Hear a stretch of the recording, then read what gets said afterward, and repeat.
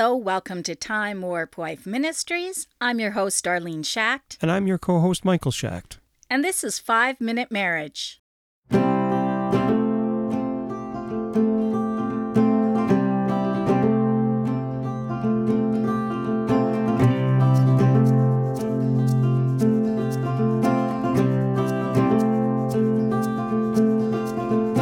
Today's Bible verse comes from Luke chapter 11, verse 33.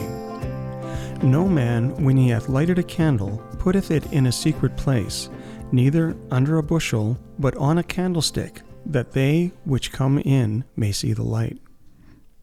Our prayer today is called That They May See the Light. So that's pretty fitting. Yeah, that's a very fitting Bible verse, I'll say. Okay.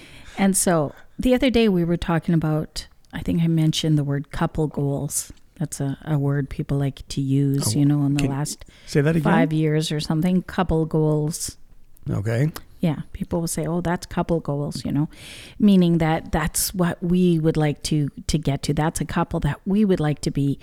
And I think that as Christians, we all should strive to become couple goals to other people, to the younger generation, or even just to our unsaved neighbors, where people look at us and they see the light of Christ in us and say, there's something about them that I want to have. Mm-hmm. And that only comes through fellowship with God and by Him and through His Spirit as we allow Him to work in our lives. I think it was today that I was talking with you and I said, is it my imagination or is everything just seems to be a lie these days? No matter what we hear on the news, what we see on TV, it just seems like things have really been fixated towards not telling the truth and actually not being light, because light is righteousness and truth, right? And so if we're going to walk in the light as He is in the light, it's such an odd time for us right now to be alive, because there's just so much there's just so much of just lies. You know what I mean? Yeah.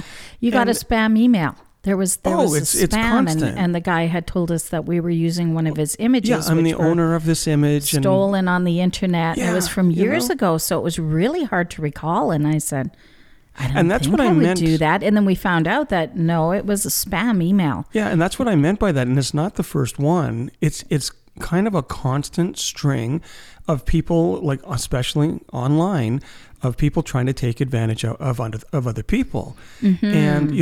And to me, I'm just so tired of it. Everybody it seems to have fallen into this, and it's been around for a long time, and I do understand that, but I just think it's really ramped up in the last number of years, and it's gotten to a point, it's almost like an epidemic proportion. So there's this, that would be the works of darkness, which what we're talking about today is the light.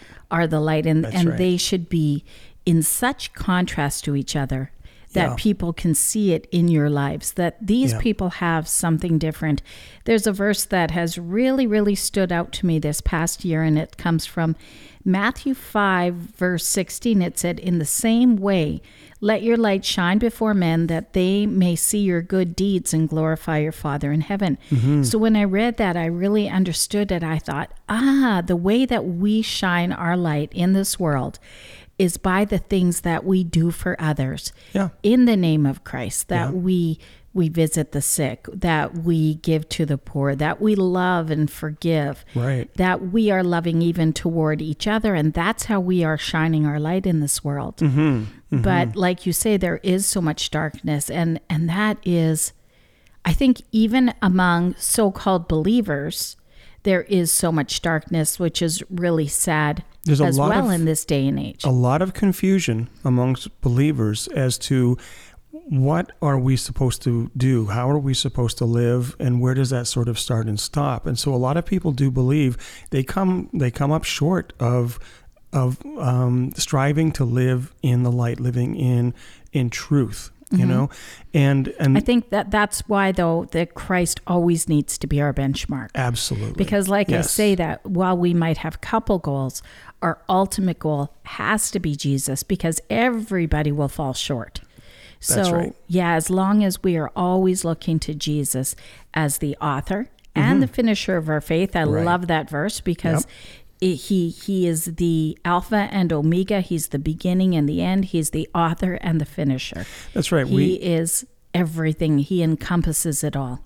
We have to set our sights much higher than what the world does. We have to look far beyond all of the deception that is in the world today, and we have to walk in the light as he is in the light. So that's setting the bar high for ourselves, but that is where that bar should be for us.